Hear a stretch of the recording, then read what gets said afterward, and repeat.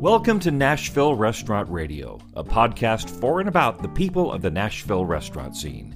Now here's your host, the CEO of New Light Hospitality Solutions, Brandon Still. Hello, Music City, and welcome to Nashville Restaurant Radio. My name is Brandon Still, and I am your host. We've got a great show for you today. Caroline and Tony Galzin of Nikki's Coal Fired will be our guest today, and we have a good time. I think we talked for like an hour, and then at the end of our conversation, we play the newly reopened game, which is a take on the newlywed game, but it's all about them working together in the restaurant, and it is a lot of fun. So we are going to talk about their story, where they came from, how they met, even get a little proposal story in there, kind of how they fared through the pandemic. And it's a really interesting story. If you don't know who they are, super interesting couple. And I can't wait to share this story with you. We're going to share the story with you right after I talk to you about Mobile Fixture. You may have heard Ben Whitlock on the show a few weeks ago. It's been a really big episode for us. But these are the guys you need to call if you want to open a restaurant. Not only do they have everything to outfit your kitchen, they'll help you design it, install it, and make sure you know how it works. Check them out at mobilefixture.com. And if you're thinking about opening a restaurant, give them a call. Do a free consultation, set it up. Go visit their showroom. Super great people who are here to help you in this business get set up for success. If you listen to his episode, you kind of learn that it's vital what they do to make sure that you guys are set up and ready to go. So we're not gonna dilly or dally. I want to let you guys know we do have a YouTube channel that has been up and running, about 15 videos up there.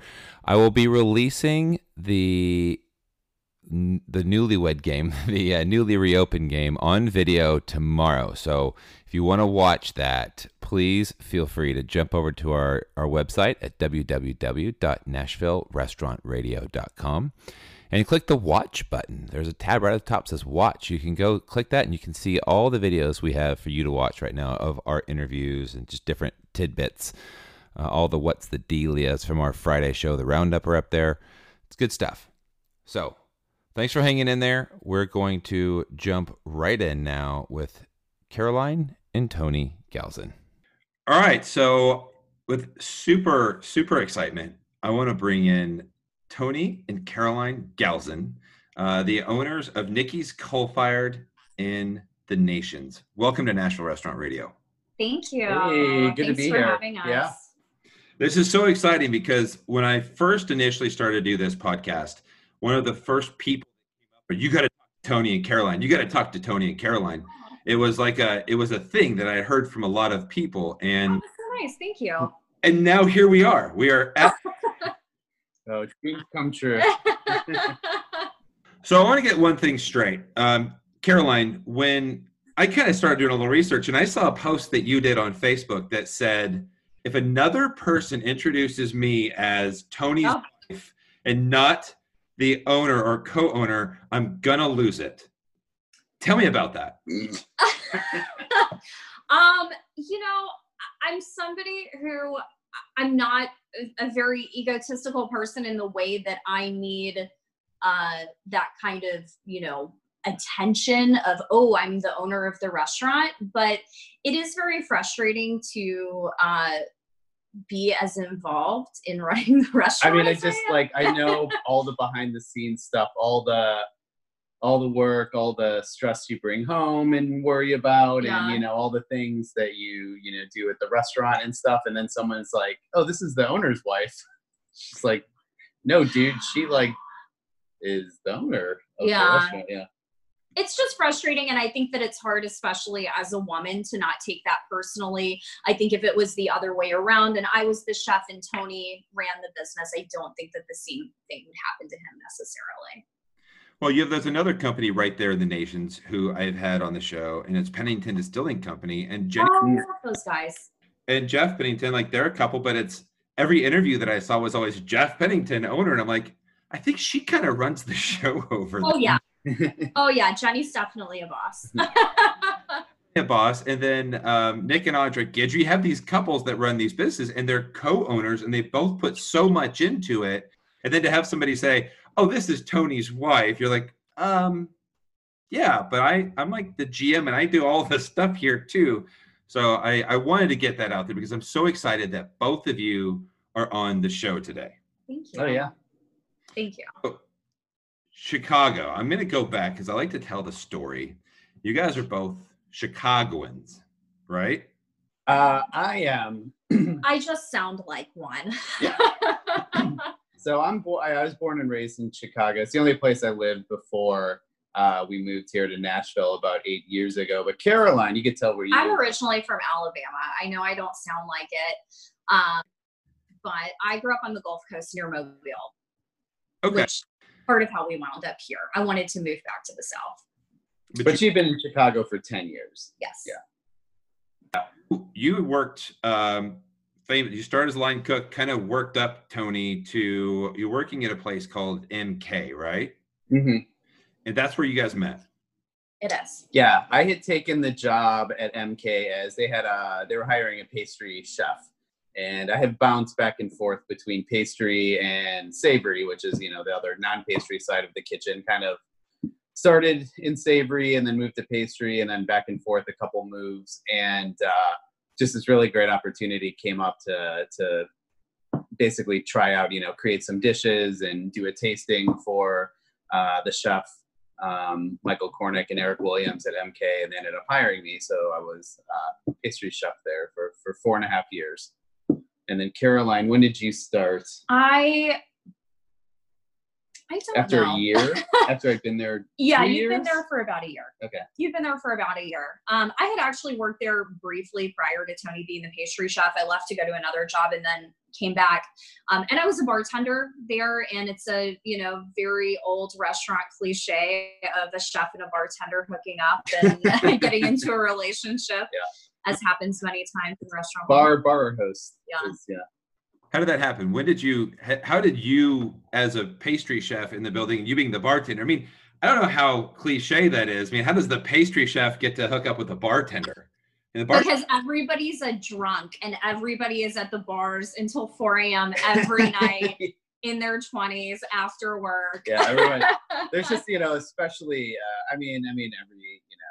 that's kind of like hospitality industry. And then Chicago has an extra layer of just, tavern culture that is, it's one of the cities with the highest amount of bars per capita. So it's really you take an industry where everyone goes out, after work to get drinks and, kind of stays out late and you close down to 2 a.m. or whatever. And then compound that with in Chicago, that's really what you do. So it's just you just end up going out a lot. So just there wasn't literally the entire restaurant would go out. Yes.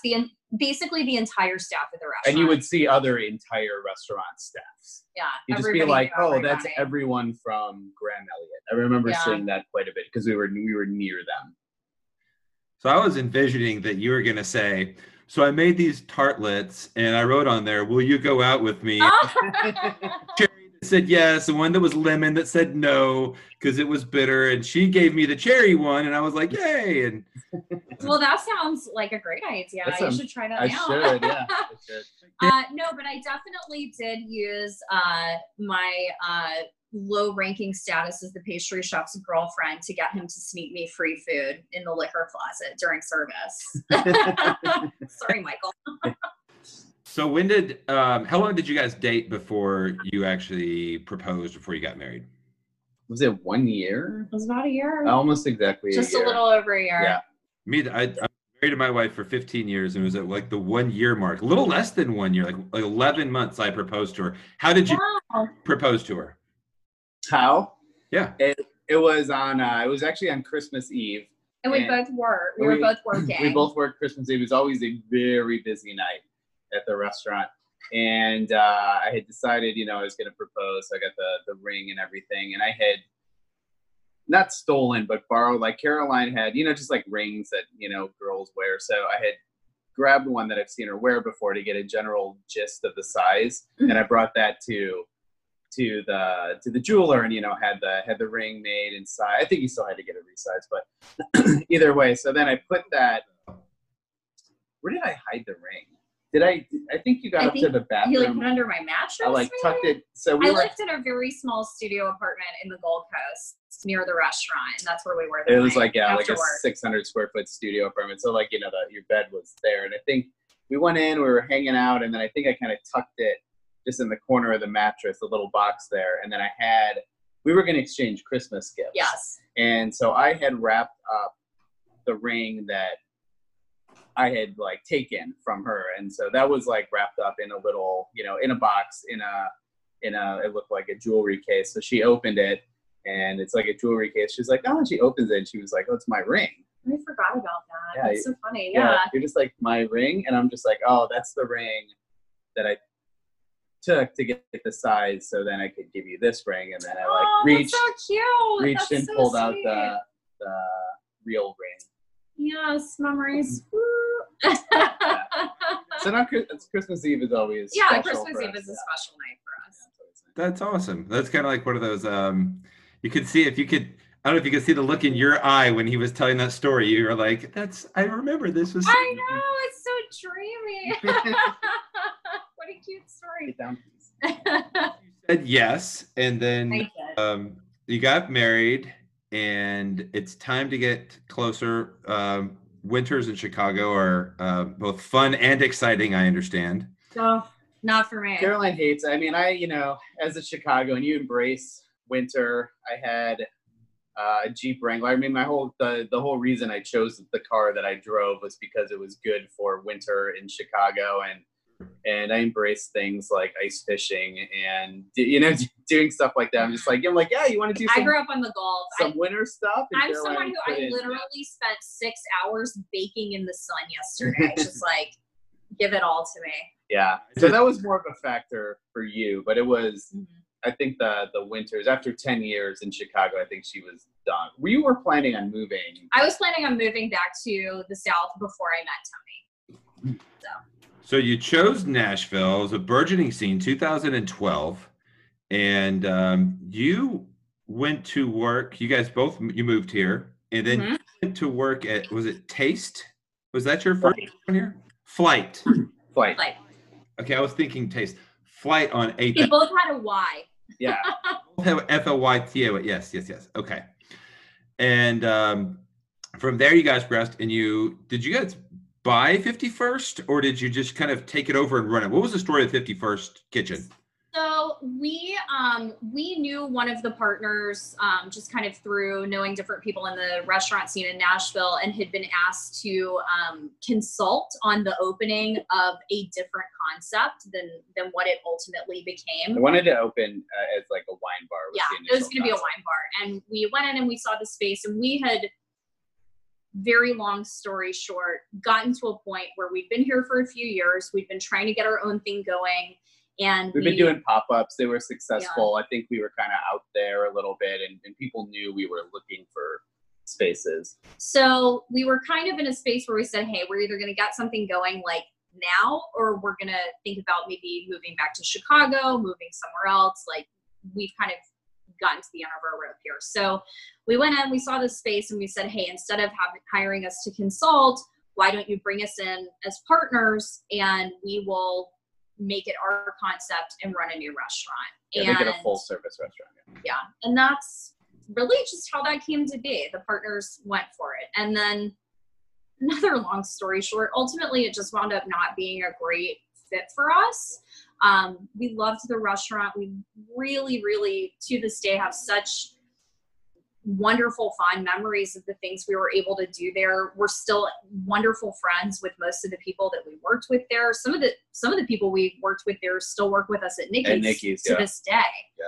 It just ultimately, it wound up not being a great fit with all the partners. They kind of wanted to go and do one thing. More casual. We kind of wanted to do a different thing. And we got the opportunity to work with new partners who are just truly, truly the best, most incredible partners. Again, long story short, we kind of saw the writing on the wall, and we're just like, we're probably going to have to figure out something else. And then that's when we kind of, or I should just say Caroline started circling back to people that we had met, previously, looking at deals and sort of just like, all right, let's like reconnect with like a new group and sort of roundabout way.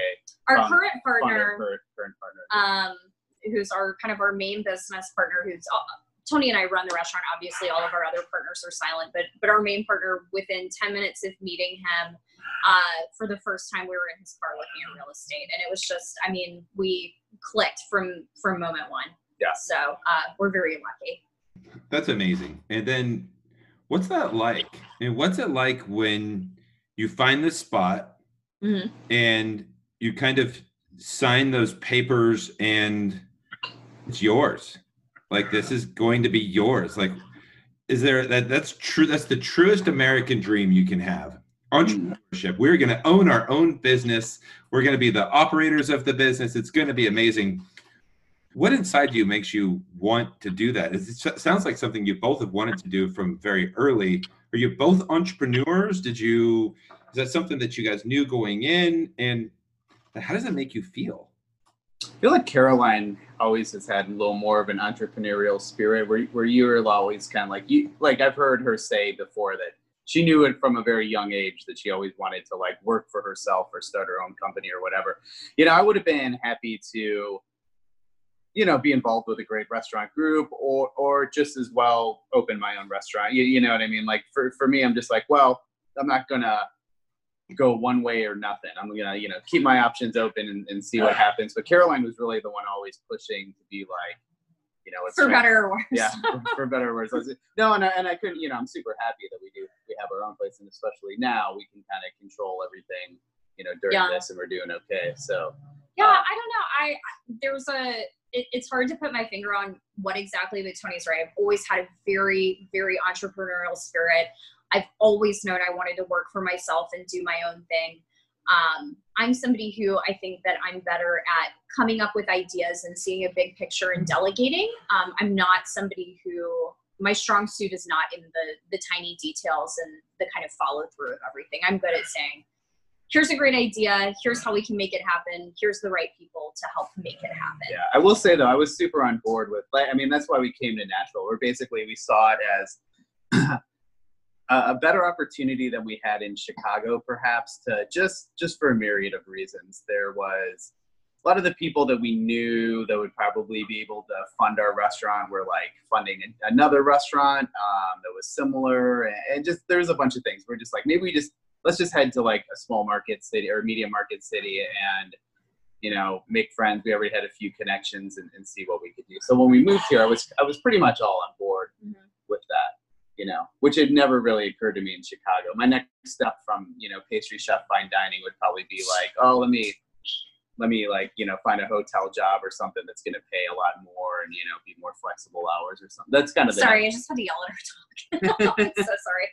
Oh, no, you're totally fine. So that's interesting because it takes both, and so how does that dynamic, so for somebody like you, Tony, who's a chef, who's happy in the kitchen, doing your job, you kind of know what you need to do. And then Caroline, kind of the yin to that yang of somebody who is a little more willing to take the risk and sees the big picture, wants to identify people to help execute. You're really the operator of the two of you. In essence, what I'm gathering, what you prefer to do.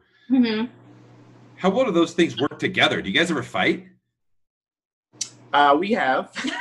But I think it took us, 51st was a good learning curve about it was just like establishing like who's got what and how to bring up, whatever, like, hey, like, I feel like, I know you got the bar, but I had a thought about the bar, maybe we could do this. Or she's like, you got the kitchen, but it's just like, hey, like, I got some feedback about this, or, I was thinking about this. So I feel like from day one, Tony and I have always have clicked very well as a work relationship. Mm-hmm. The fights that we have are not, I don't know. I feel like when we bicker about something at work, it's less about a work thing and it's more about like, hey, I know you were really stressed, but you snapped at me and like, I don't like that. It just, it's that kind of thing. It's less about like fundamental things with the business. And I think really how well we work together is a testament to the time that we both spent working at MK, which the way that we do things is because we both kind of working at MK is kind of like going to college, going to grad school a little bit for restaurants. Yeah. So we both have that same style from MK. Yeah. Nice. And I think that totally helps. And I go down this line of questioning because there's the dynamic of husband and wife owners where one's the chef and one's kind of the GM. They're not all over the place. I mean, these are like the questions that I am curious about. Yeah. But you've been able to do it wildly successfully. I mean, what you've done at Nikki's was huge fanfare. You guys, you've opened, have just had nothing but great accolades. I've eaten there a couple times. It's very good. And you've had to, did you guys have any damage from the tornado? No, and I don't know how we got so lucky, because there was terrible devastation immediately to our west, terrible devastation immediately to our east and north, and we were not touched. I mean, the whole nation's, it just bounced. It went kind of through Bell's Bend, because it started at the airport at John C. Toon Airport, which is just west of us. It's really flat, everything west of us, and it kind of was coming down Centennial and then just bounced over across the river.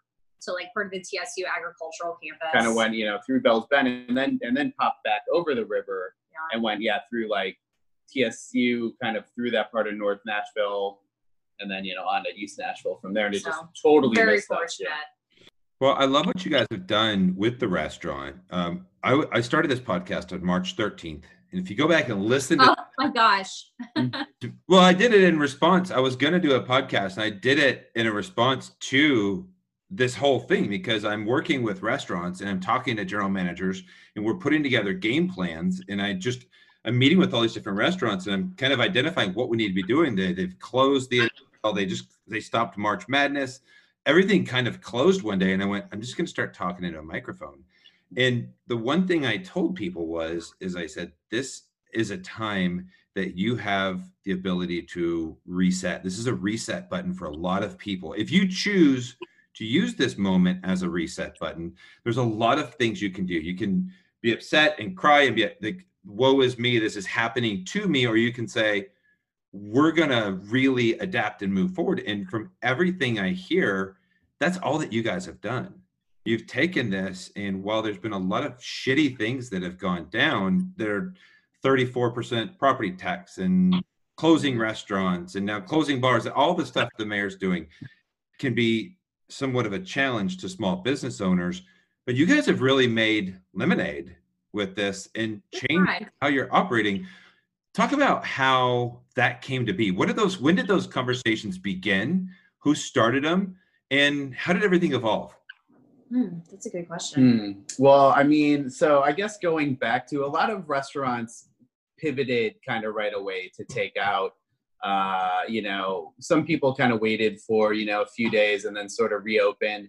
So actually going back to the tornado scenario. So because we were totally unaffected, we never lost power, not even for 5 minutes, just pretty amazing.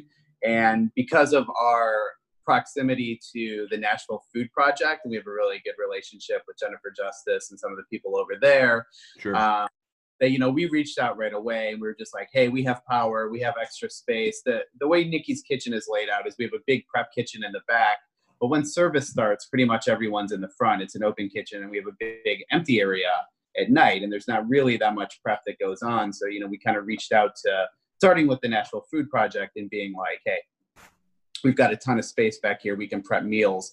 And just long story short, that sort of snowballed. Caroline started reaching out to community groups and organizations in North Nashville, which, just to the east of us got hit. And we ended up, for the better part of 10 days there, just Nikki's became like a little mini hub where we got volunteers to bring food. We got volunteers to cook. We got volunteers just to help like bag stuff or bring stuff. And we, personally were in and out of community centers and trailers full of food and food kitchens and all this stuff, and had other people bringing in stuff. I'm going to call timeout for 1 second, because this is what you just described is exactly what I want to talk about, and I want to get back to exactly what you did. But every single person on this show that I talk to, when I talk about hospitality and what we do in this industry, locally owned and operated businesses, there was no question in your mind. This tornado went through. You had the ability. You contacted the Nashville Food. Mhm. You said, let us help. Let us help. Restaurants are the first people to jump in and help. And this is where I've been standing on top of the mountaintop saying, if you're going to go out to eat, do not go to Red Lobster tonight. Do not go. Yeah. Go to the locally operated restaurants because they need your help right now. Like second tornadoes happen, you just shifted to help people. That's what we do in this business. And I just love that. And I wanted to highlight that real quick because that story you just told is everything that there's 100 restaurants that are locally owned and operated, just like you in Nashville. Maybe to do the exact same thing you did, but everybody pivoted at the same time to say, how can we help? And now this general public's time to come back and help you guys during this time. So I'm sorry. Yeah. And you were saying that you pivoted, you had the open space, you started producing, you helped prep meals.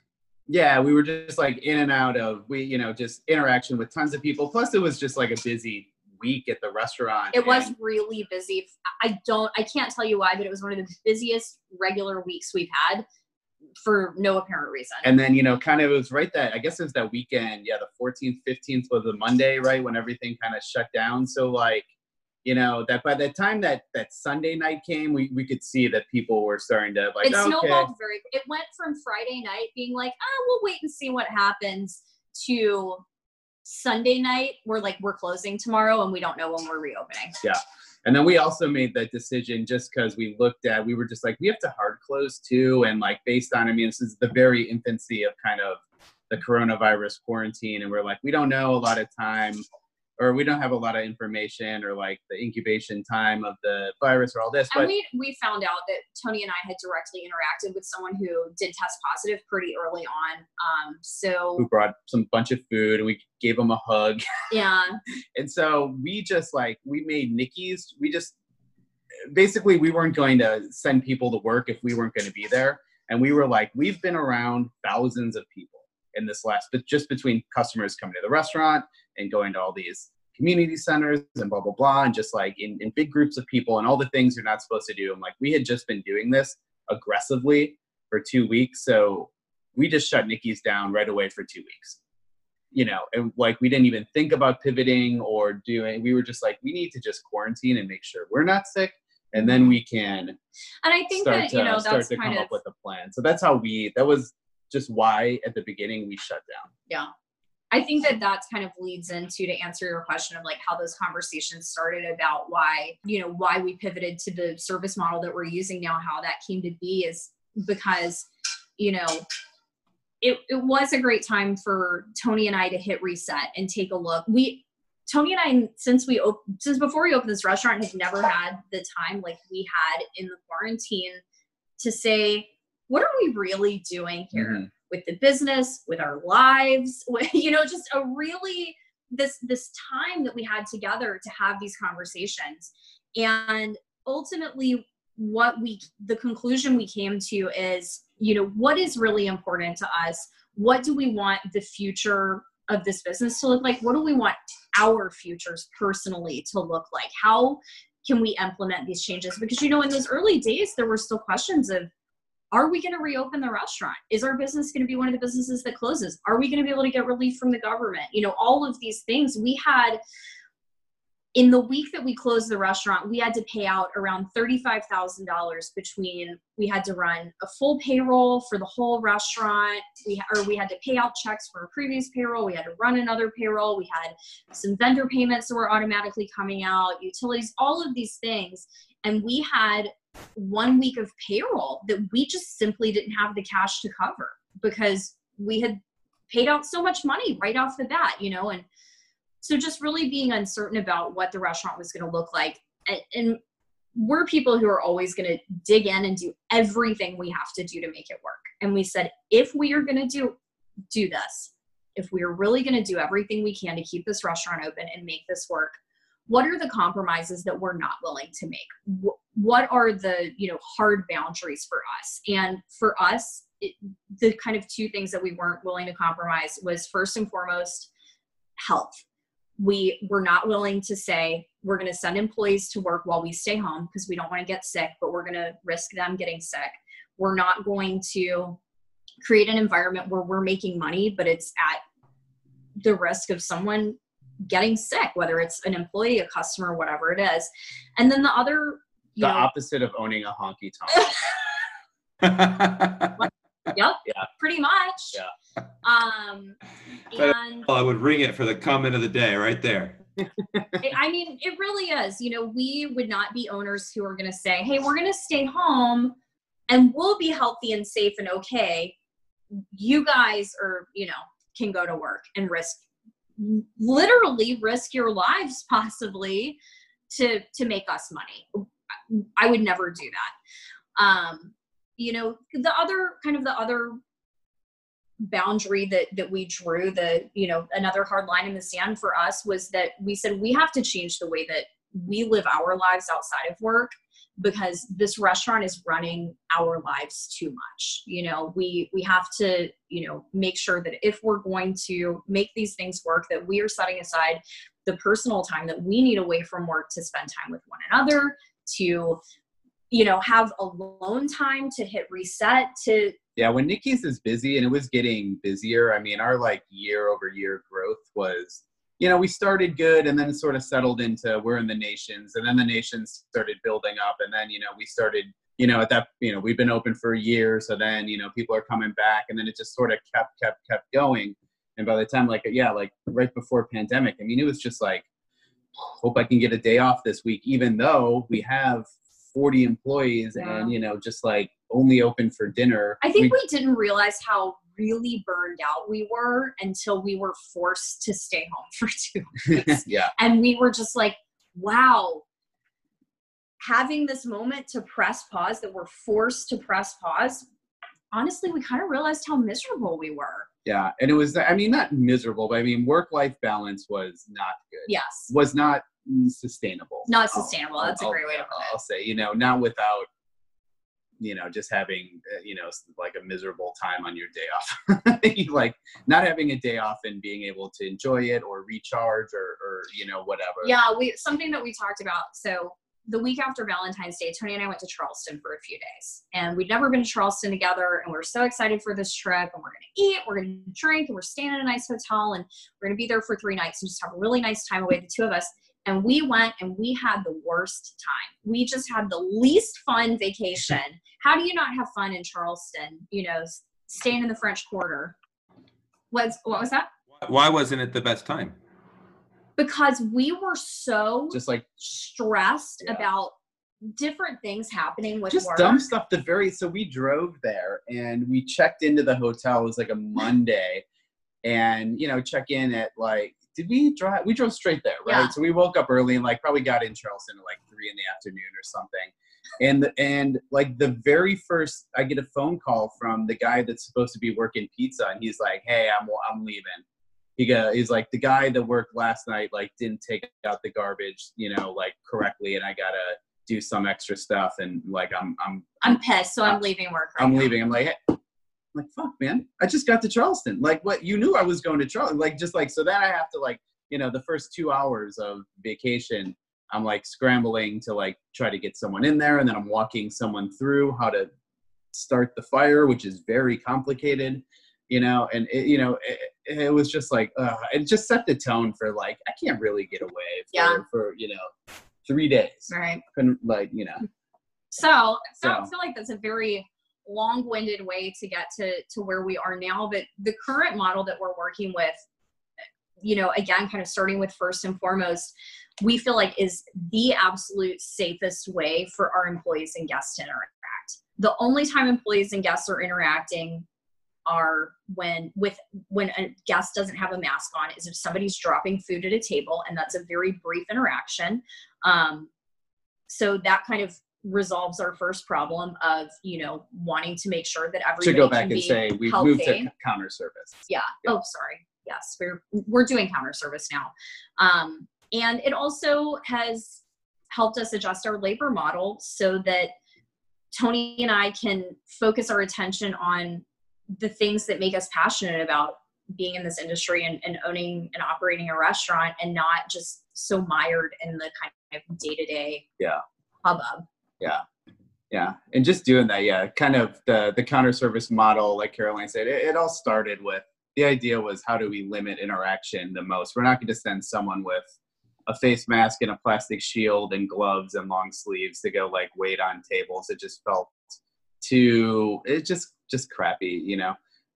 So the counter service thing made sense. And with that, you know, we sort of limited the menu, because also there's a fair amount of uncertainty about how much business there will be. So I'm like, let's limit the menu. We're not bringing in that much produce. We used to kind of do a decent amount of like kind of seafoody stuff. We'd always have a catch of the day, some other things, sort of like limited that. Just a lot of things to make sure we didn't have any waste, that our cost was low. We didn't have to like spend a lot of money to keep, you know, stuff in house. And it's been pretty good so far. It's been good. Yeah. We're hitting the numbers that we need to hit. You know, I was just having this conversation this morning with my friend Ben Sticks, who owns the Beehive in East Nashville. He was asking how it was going. And I said, you know, for us, this feels like a time not necessarily to make money, but to just make what we need to make to stay open for right now. Mm-hmm. And as long as we can do that, it takes a big weight off kind of feeling the pressure of like, oh, I need to add additional seating, or I need to try to pack it out more, or whatever. You know, if we can operate a very limited service, which is what we're doing, we're probably still operating under phase 1 guidelines as far as our seating capacity. Oh, we definitely are. We definitely are. Yeah. We have 6 tables in the dining room, but we have 2 patios as well, which is great. You know, I don't feel like this is a time for us to focus on making money. I think it's a time for us to focus on getting to the other side. And it sounds like if there's a North Star for you, it's doing the right thing. You know, I mean, it sounds like you guys are going towards what is the right thing to do? If I'm not going to be there, I'm not going to have my staff there. We're in this together, which really shows leadership. I mean, it really shows strong leadership from people who are running a business and then doing the right thing on a consistent basis. I imagine your staff is pretty loyal. We have a really great staff. We have a really good staff right now. We're very, very lucky. Yeah. You know, part of it too is we have changed our labor model from what we were doing before to now. All of our staff works together much more as a team. Everybody is paid a high hourly as their base pay. And then instead of taking the tip credit, we're doing a tip pool for the whole house. So everybody's making the same money. And for my servers and front of house people, we don't really have servers anymore, but people who previously were servers, it's allowed them to, honestly, they're making the same money or better than what they were making before waiting tables. And for our back of house crew, they're making way more money than they were making before.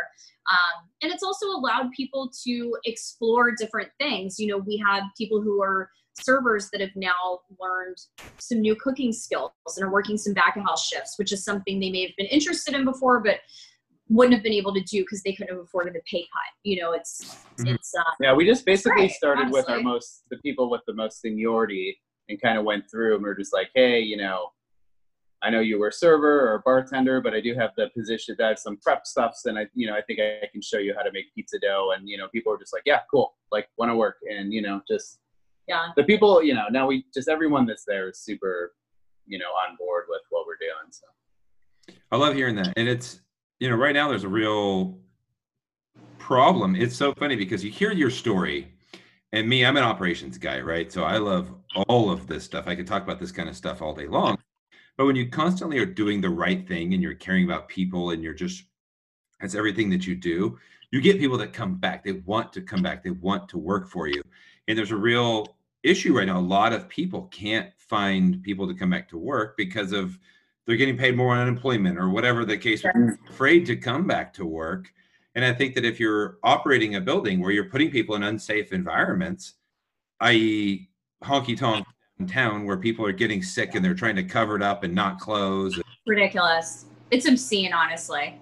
Yeah, I mean, like, that's not the right thing to do. And I mean, I can't imagine wanting to go back to work there. So I mean, when you do, he's having people that want to come back to work for you is it's fantastic. So well, honestly, for us, I mean, I will say maybe we haven't always done the right thing. There's certainly been a learning curve over the years. One thing I know for sure is our heart has always been in the right place. Yeah. But whether I can say we've done the right thing or not in the past, hindsight's always 20/20. You can say maybe I should have done that differently, or maybe we should have handled this differently. I do feel right now, though, that we are definitely doing the right thing. I feel more confident in that as an operator today than any other time in the history of our restaurant, which might sound crazy to say in the time of a global pandemic, but I somehow feel more optimistic today than I almost ever have in the history of our restaurant. It's wild. Hey everyone, we're going to take a short break to talk to you about Springer Mountain Farms Chicken. They're a family-owned business nestled in the hills of the Blue Ridge Mountains with over 50 years of experience in raising chickens. They exercise great care in all that they do, and their dedication to providing their chickens with a quality life and healthy diet results in a healthier, more delicious chicken for you and your family to enjoy. But don't take it from me. Take it from Khalil Arnold from Arnold's Country Kitchen, who last week on our show told us that Springer Mountain Farms was one of the better vendors that they use. And there was 1 week during the pandemic that they were unable to get the product, and the guests were in an uproar. They wanted to know why they didn't have the best chicken on the planet. You yourself can get this chicken. To find a store or a restaurant near you, go to SpringerMountainFarms.com and click the locate a store or restaurant near you online. And don't forget to join the flock in your email address to get weekly updates and emailed recipes. Now let's get back to Caroline and Tony Galzin.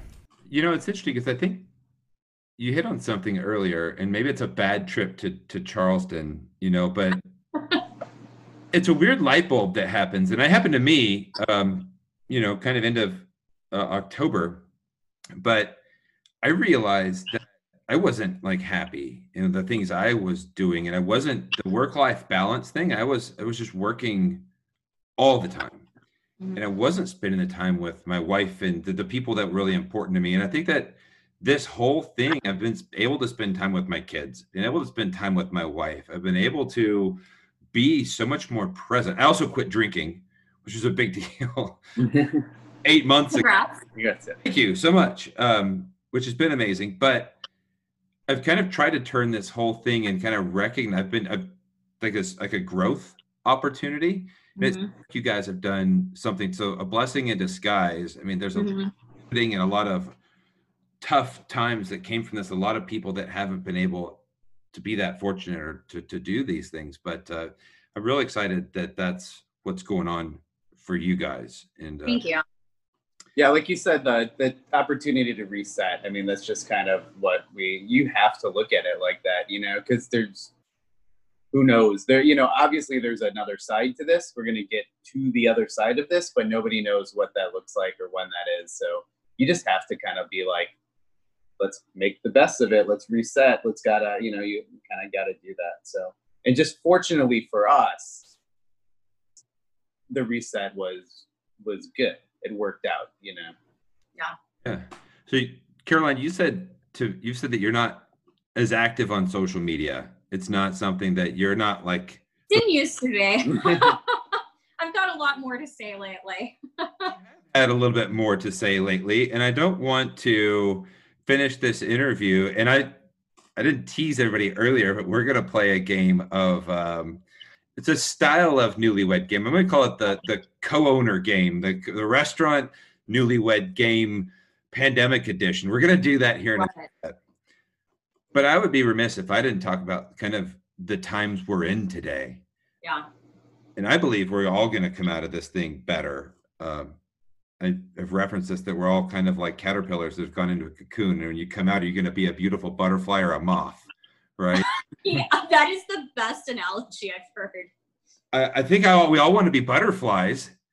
And I think that through all of this, I've had to look in the mirror in a big way and kind of go, hey, what do I believe in, and where am I, and how can I improve with race relations? As white male American, I had to look in the mirror and go, what can what can I do to change other people? No, what can I do to change myself?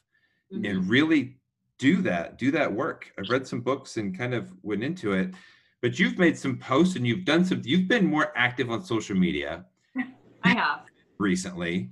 What's going on there? Well, I think that I don't know, maybe as somebody who hasn't been very active in social media, people seeing me posting my opinions very loudly and strongly will be like, oh, there's someone that I didn't used to ever see a post from. So yeah. I mean, Caroline, handles the social for the business. So she does a lot of social media posting as far as, Nikki's is concerned and stuff is concerned. I think basically there was for a long time, a sentiment of you can have, whatever political beliefs and stuff, but you keep that separate a bit from your business, right? Like, we wanted to be inclusive to everybody and didn't want to necessarily alienate any dollar. So there was little things we would always do. I mean, Nikki's always had, on our front on the host stand, we always have a gay pride and a trans pride flag there, regardless of if it's Pride Month or not. And there's, stickers on our door that actually we got it from Carl Worley, right? Oh yeah, Carl and Sarah from Biscuit Love. From Biscuit Love. It's like these little stickers that say, hate is not welcome here. And I remember the day we posted it to Instagram on our Nikki's account. And it's just a little round sticker, and it has like an illustration of like a dove holding a key or something on, I don't know, like something, and then it's like, hate is not welcome here. And around it, it's like, like no racism, no sexism, no something like this. And, a nice little post to go with it. That's just like, hey, this really, turbulent times, but, we welcome everybody and really believe, like some nice quote like this. And I remember that somebody commented, is our president welcome there? I don't remember that. You don't remember? Well, I will take today as an opportunity to answer that. No, our president is not welcome at my business. Ever. No, but I remember, like, we didn't address it. I remember, like, another customer, like, addressed it. It was just, like, said, no. The sticker says, or it's like, yes. The sticker says everyone is welcome. It's just how to be, like, to take a stand, and that's just like, if people are going to say stuff like that, then we're going to say stuff like that. If to put up a sticker that says we don't condone hate is to be like, well, that's controversial. Is that controversial? Can our president go there because he does condone hate or whatever? I don't know what that person was equating that sticker with, but now, since because of the Black Lives Matter protests and all these protests, and we just feel that Caroline made the opinion. I think you summed it up best, that you're just like, we came to the realization that we have a responsibility to speak up, and that the restaurant is not necessarily just a restaurant. It's not just a business because it's a small mom and pop owned business, that it's really, it's part of the community, but it's an extension of us. Mm-hmm. And so that, if we can use, I'm not going to use the restaurant to push radical things, I don't know, maybe we would. Maybe. Why not? I mean, but what I'm saying is that, we're going to support organizations and use the voice of the restaurant and the potential for the restaurant to raise money for donations or whatever, to register people to vote, whatever we can do. Mm-hmm. We're not scared to alienate people that aren't as tolerant of other people anymore. And that's just kind of where we're at. Yeah. I've never thought that it was productive to argue with people on social media. I'm responding to family members and other people that I know and making my own posts. I made a joke with Tony last week. I said, I'm the common sense troll. So I'm trolling people's Facebook posts, but with common sense arguments. So I don't know. There's just something in me. I never used to respond to a Yelp review or a Google review. Now I am just letting people know how I feel. Here's what I think it is. I think that for such a long time, small business owners have felt like you had to kind of walk on eggshells. And like Tony said, you can't alienate any dollar. But I think that people need to acknowledge and have a little more respect for what a small business is in the community and the personal sacrifice that small business owners make. You know, it's, if you didn't like your pizza, instead of, you know, being rude and unkind and disrespectful, just talk to me about it. We're all human beings. Tell me you didn't like your pizza. I'll buy you a new one, or I'll refund your money, or I don't know, we'll work something out. But don't try to close my business because you didn't like your pizza. And that, honestly, that's what people do. People, this is horrible. This place needs to shut down. It's, I don't like pepperoni. Like, I don't know what is wrong with people. You know, it not everything has to be that divisive. Yeah.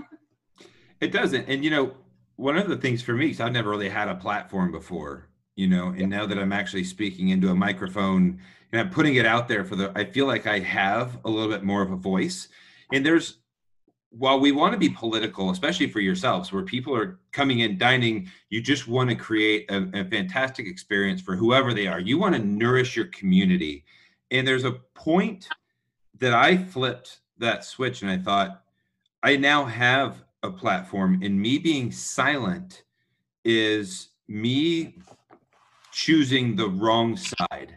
Mm-hmm. I think that I agree. How to be an anti-racist, you know, when you see something that's racist, not saying anything is racist. Yes. Allowing that to continue, and there's no place in this world for that type of hate. And the fact that people just go, oh, well, that's just Johnny. It's like, well, I'm not going to associate with Johnny. I'm going to let Johnny know that that's not acceptable Right. around me. Like, I've started doing that in my life. And I've decided that on this platform, I'm going to let that be known. And if you don't like that, if you feel like Black people are inferior or that the police need to be killing people for no reason, if that's something you believe, don't listen to my show. Like, right. At the point, don't eat at my restaurant. Yeah. I'm done. I don't need that. I don't care. Like, I'm done. That's it. And that's where I need to stand. That's kind of the look I've had to take. The thoughts have gone in my brain. I'm not afraid to say it. I don't care if you know. You can call me whatever you want. That's the way that I feel. And it sounds like a lot of the thing that's encouraging to me is there's a lot of businesses that have taken that stance. A lot of businesses have now said, hey, if that guy doesn't want to eat here, like, I'm not going to let President Trump eat in my building because he does not. I don't care. It's fine. And I love that. I love that you've taken that stance, and I encourage businesses to do the same. Thank you. Thank you. I think that for whatever reason, a lot of guests, now certainly this is not everybody, it's a very small percentage, but there's always that guest that has that sense of entitlement, like they are owed something from a small business and they will burn it to the ground if they don't get what they are owed. And I don't have a tolerance for that anymore. There's a time that I would have apologized and accommodated and this, that, and the other. And now I'm just like, you know what? It sounds like we're not good for each other. You don't like my business and I don't like you. So go find somewhere else to eat. Yeah. Yeah, I mean, that's not to say if we make a mistake, we're not going to make it right. But some people just can't. Yeah, but some people just can't. You're right. They're just some like, people won't be pleased. Yeah, people literally write in the reviews like, this place needs to close. Just like, because you didn't like your Caesar salad, like get off it. Yeah. Well, I will give you guys public praise right now because we have a segment that we're going to be putting out on YouTube and on Facebook where we have a bunch of chefs in town that are going to be reading their worst Yelp reviews. The worst, the meanest, like the reviews are absolutely asinine. I'm excited to get you guys on this, but I got the idea from somebody who told me that you had a party at your restaurant where you had a bunch of chefs read their worst Yelp reviews. So I want to give you credit because thank you. And Caroline, that had, whether you guys got the idea from somebody else, it was from your party that I got the idea. Thank you. Thing in town. It was really fun. It was really funny. It was called People Hate Us on Yelp. And it was like an after hours with a bunch of like chefs and bartenders and restaurant owners and GMs and stuff. And yeah, they read bad Yelp reviews. It was really fun. It was just it wasn't meant to bash Yelp, but it was just meant to kind of be like a camaraderie, bonding experience. And it really was. And it was really a fun night. It was really fun. It did piss off the Yelp community manager. Oh, yes. Who had I feel like we got blacklisted on Yelp for a little while until we had to really we were conspired against by the Yelp community manager. We were. It was a real thing. Our Yelp stars went way down, which is I don't care about Yelp, but also I don't want to have 3 stars. So it took a lot of hey, dude, stop. Yeah. Stop it. And so then, we got back to where it's supposed to be. But it's not malicious towards Yelp or any sort of platform like that. It's just meant to bring the most obnoxious things to the forefront in a comical way. Yeah. So that's what we'll be doing that soon. You'll see that coming out on our socials. Can't wait. So before we get into the game, I want to thank you guys for coming on the show. Oh, thank you. Anything you'd like to say? I like to end the shows where I ask people if there's anything they like to say to the general national population, anything you want to just get out there. If I gave you the floor for as long as you want, just. I will just say this: if you are not wearing a mask when you go out in public, you are contributing to the destruction of your local economy.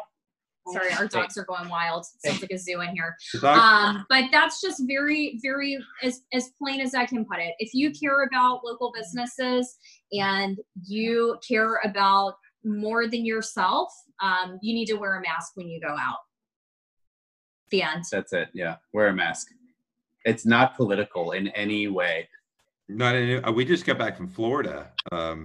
We had booked a trip to Florida, and you would not know that there was a pandemic in Florida. Yeah. We wear masks everywhere. We we have masked kids, everybody. And every time we go into a restaurant, we were the only people. I mean, there was very, very, very you'd see somebody with a mask on. It's like seeing a deer driving down the street. Oh, look, there's a deer. There's nobody with masks on. We got looked at. We got stared at. That's insane. Weren't wearing masks. The servers, nobody there was a Mexican restaurant called Que Pasa in Destin, and all the people that worked there wearing masks. And I was like, okay, I feel so much better now. We're wearing masks in a crowded lobby, and we waited outside. It was icky. It was just weird.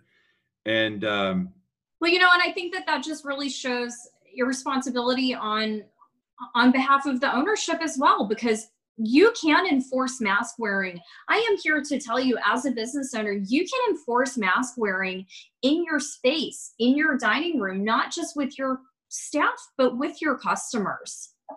That's it. Yeah. We have a sign that you have to, we block the pathway to the restaurant with a sign that says you must wear a mask to enter our building. And people come in with a mask on. We have, let me knock on wood, not had an argument with a customer about wearing a mask. I'm really happy that the city mandated it now, because before, when it was people's discretion, basically no one did. So we were able to buy masks at about 80 cents each. And we went through, in the first 2 weeks we reopened, we were like, we'll have masks for people that don't have them. Presumably everyone has a mask. And the amount of people that would show up without masks, we spent $300 in 2 weeks on free masks. Yeah, more than that to give out. And we're just like, well, that's not sustainable. Mm-hmm. So now with the mask mandate, actually I was talking to Caroline. I'm like, hey, I still don't, I don't want to alienate anyone. We should still maybe have some masks in case someone shows up. And Caroline's like, no, screw that. If in the middle of a pandemic and a city ordinance, you still show up, you can't eat here. And I'm like, okay, that's fair. That's fair. Yeah. All right. So if you're going to be going to Nikki's Coal Fired, and I highly recommend that you do, make sure that you have a mask if you'd like to actually enter the establishment. That is. Wear a mask. Don't be a racist. Don't be rude. Come out for a good time. Come out for good food. Leave all your hate at home. Yes. And come out with the mask on, and it's not something that they're trying to do because they're communists. This is for everybody else, y'all. Correct. So come out, eat at Nikki's. You're going to order the food up front, and then you're going to sit down. Server's going to bring it to you, but they're not going to stand over your table and breathe on you and take an order. Nope. done. So you guys have done this thing the right way, and I encourage everybody to go and dine with you at the Nations. Thank you. 51st Avenue. If you get off of 40 and drive down 51st Avenue, it's just kind of right towards the end. Not the end, but like as you almost run into it right there past the 51st Deli. Yep. 51st Deli. So if you don't know where Nikki's Coal Fired is, you didn't change the name at all. It's still Nikki's Coal Fired, right? Well, Nikki's Coal Fired. Yeah. Cool. Well, thank you guys so much. I'm so excited to do this game. Us Cool. too. I'm excited. Yeah. I hope I did the right questions, and we'll see how this works. It's going to be restaurant-based questions. Okay. Okay. It's not going to be like, what's your favorite place to make whoopee? You know, like the game, like the Newlywed Game. All right, so Tony, you got to leave the room. All right, I wish I had some really cool like game show music here. I'd be like, dun, dun, dun, dun, da, da, da, da, da, da, but I don't. So this is the newly reopened game. There you go. The newly reopened game. Today, our players are Tony and Caroline Galzin. Caroline, are you ready to play the game? I'm so ready. All right, so here's what we're going to do. Here's the rules. There's no winners, there's no losers, and I'm not keeping track of points. It's just for fun. There's no prize. Fine. Love it. What I'm going to ask you a question, and I'm going to write down the answer to the question on my piece of paper. It's probably going to show up backwards, but it's okay. Okay. You're going to answer the question, and I'm going to ask Tony the question when he comes back in the room. Does that make sense? Okay, so I'm going to tell you my answer, not what I think his is. We're going to do both. Got it. Okay. So the first question is, what is the thing that is Tony's pet peeve when he walks in the door to the restaurant? So if he walks in and something isn't right, what's the first thing he's going to notice that's going to, what's his trigger? I would say if the line had not been cleaned and shut down properly. And I'm going to ask him the same question about you. Okay. You going with the same answer? Oh, I would probably the same for me. Like if things had not been cleaned properly. Is there a specific part of the restaurant that's not clean? So the things is pretty big. Like for me, like if I walk in and the host stand is dirty, or if the front windows are dirty, the TV's on TNT instead of sports, or. Sure. I feel like I drive him crazy about, okay. So if we walk in the restaurant and it's like running, like if first thing in the morning, if we're not open, I would say cleaning. But if we walk in the restaurant and it's like during dinner service, okay. For me, it's the lights.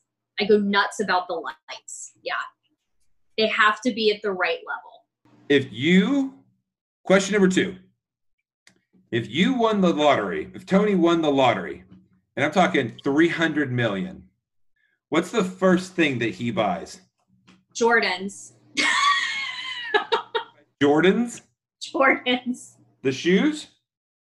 Like more pairs than what he has now. Like that'll be his first purchase. Like even though it's not like a huge purchase of like, a Bentley or a house or whatever, that will be the first thing he buys is Jordans. What would he say the first thing you would buy would be? Maybe a Mercedes G-Wagon. All right. Now we know what to get you for Christmas. Yeah, right? Please. All right. This might be an easy one. What dish is he most proud of? I would say one of the pastas, probably the tortelli. I may not spell it right, but I wrote down tortelli. What is the dish that he would say you are most proud of in the building? Or is there a drink or something? What is the equivalent for maybe what you do? I would say, what's your favorite dish? My favorite dish, also the tortelli. All right. So if you're listening to this, get the tortelli. Get the tortelli. I got. All right. We're going to go back to question number 2.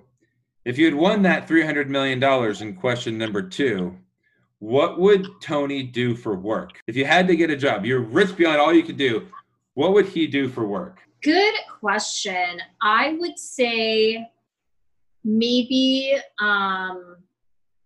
something with sports, like if he could be like an announcer or a scout of some sort. And I would say for the White Sox. He's a White Sox and a Bears fan, but I'm going to go with Sox for this one. Sports announcer for the White Sox. Yeah, something along those lines. That's pretty specific. I like it. Yeah. For me, I don't know. For me, it would probably be like starting some sort of a political organization. So for me, I would probably start some kind of a political organization that's geared towards helping women. Not that I'm like such a major philanthropist, but I don't know, if I'm a bajillionaire and I have a bunch of free time on my hands. I love it. Why not? Yeah, why not? For sure. All right. What has been the most frustrating, what would he say is the most frustrating part about the coronavirus quarantine? No sports. What would he say is your most frustrating thing about the coronavirus quarantine? No beach or pool. No beach or pool. I did try to put like a 10-foot by 10-foot children's pool on our patio, and I was not. He shut that down. Okay, so that's my last question was, what is the anniversary day of your first date?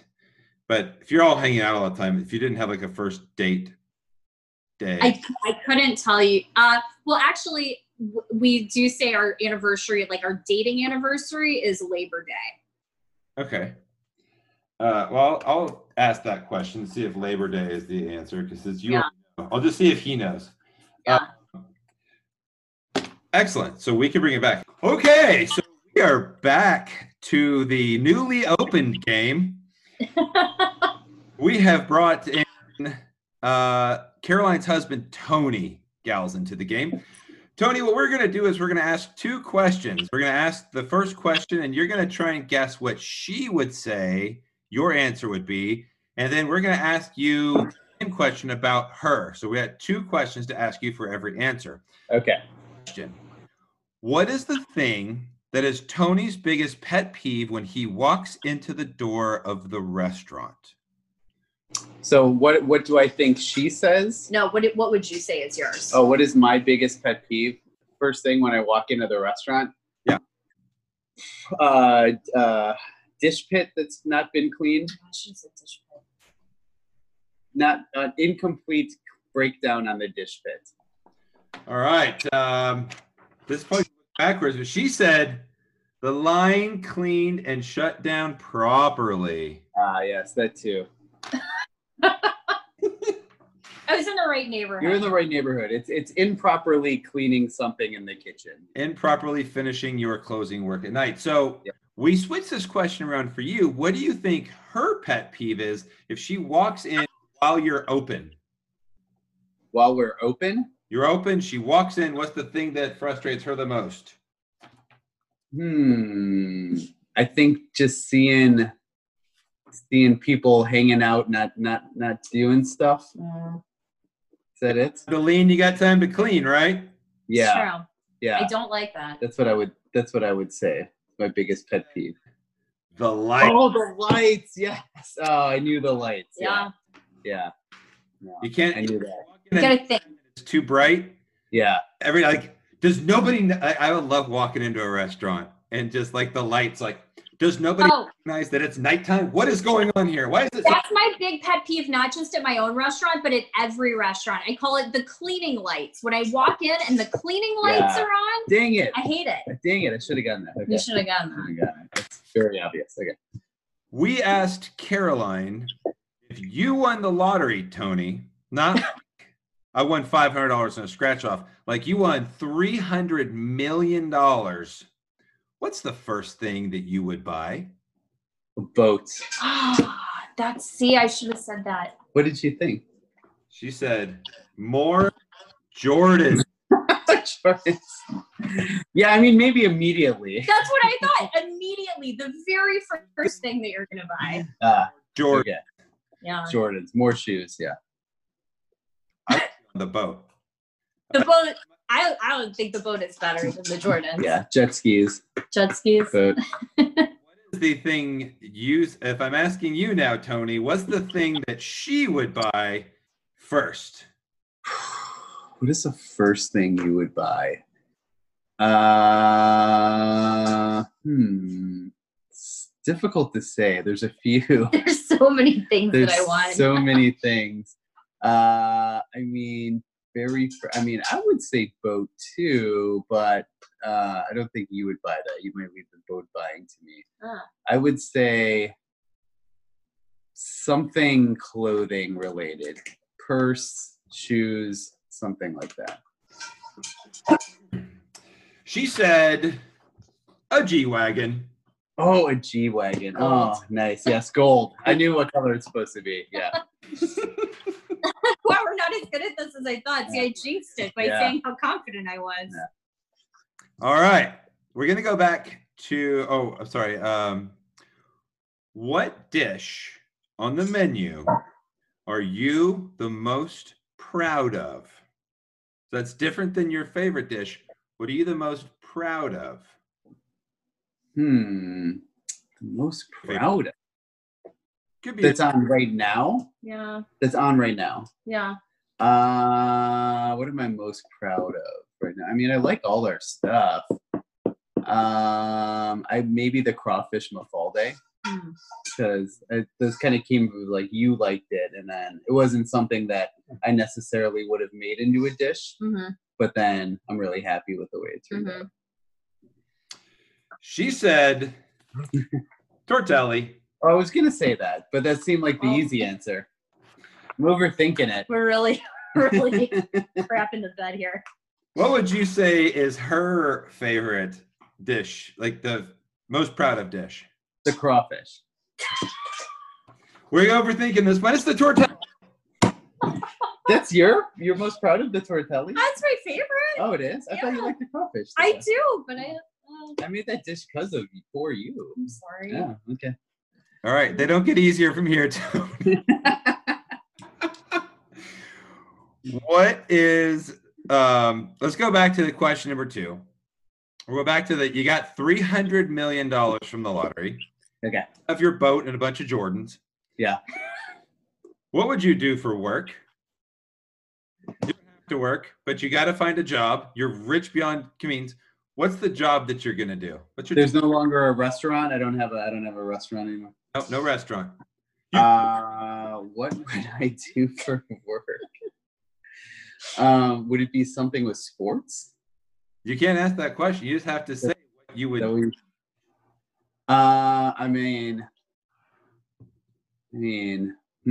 Maybe I would just be like a professional gambler.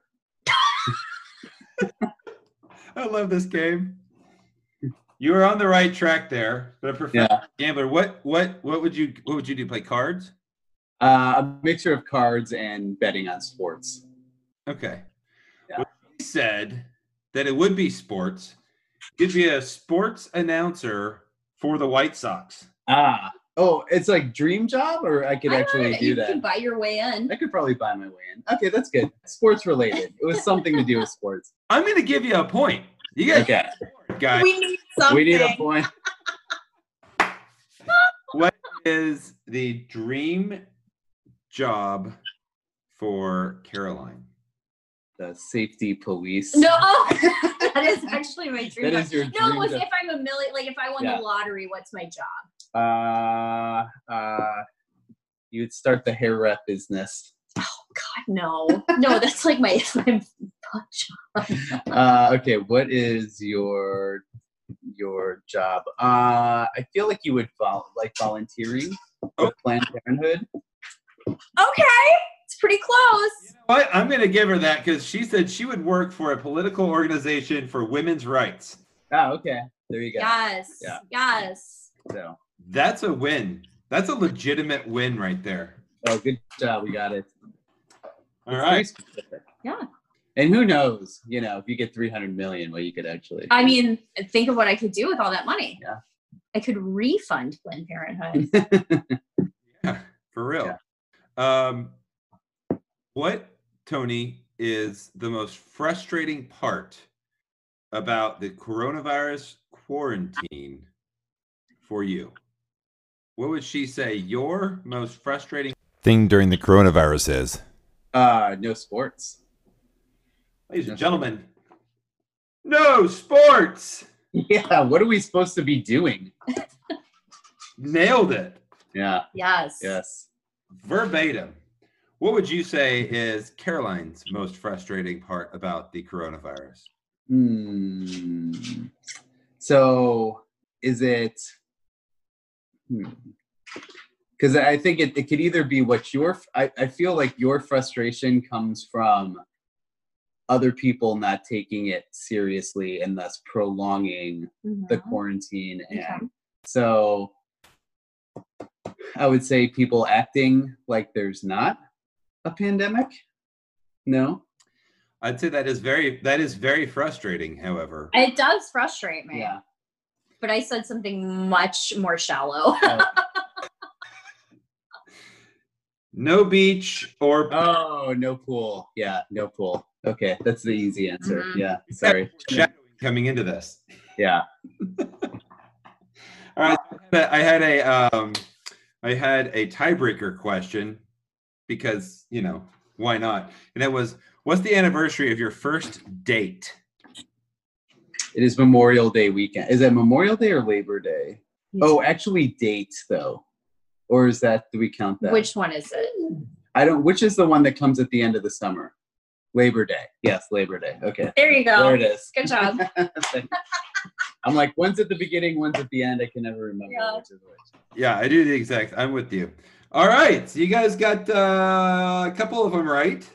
Yeah. A couple of. But I knew, but all the other answers was like, oh, of course. So that's how the game works. Yeah, nothing was out of left field. So that's good.